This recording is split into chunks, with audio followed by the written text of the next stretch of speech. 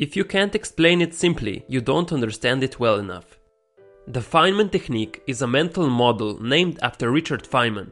He was a Nobel Prize winning physicist who was also called the Great Explainer for his ability to explain complex ideas to others in a simple way.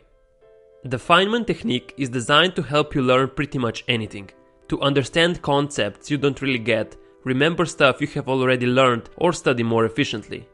The basis of his technique is to explain a concept in plain, simple language.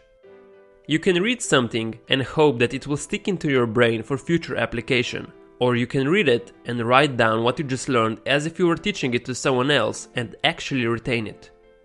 In other words, implement a more active way of learning, which takes slightly more work but is very efficient for remembering information. With this method, you discover all the areas that need improvement and can go back to focus on those weak points. Once you can explain an idea in simple language, you have deeply understood it and will remember it for a long time. Let's walk through the technique together. Step 1.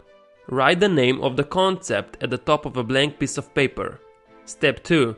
Write down an explanation of the concept on the page in plain English. Pretend you're teaching it to someone else, for example a student.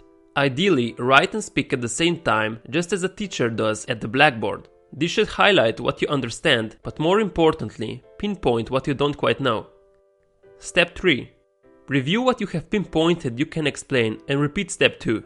Go back to the source material, reread it and relearn it.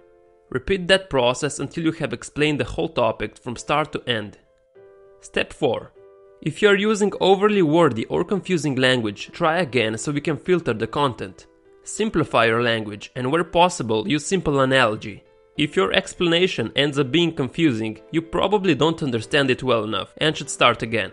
You should make it so simple, a 5-year-old could understand it. That's it.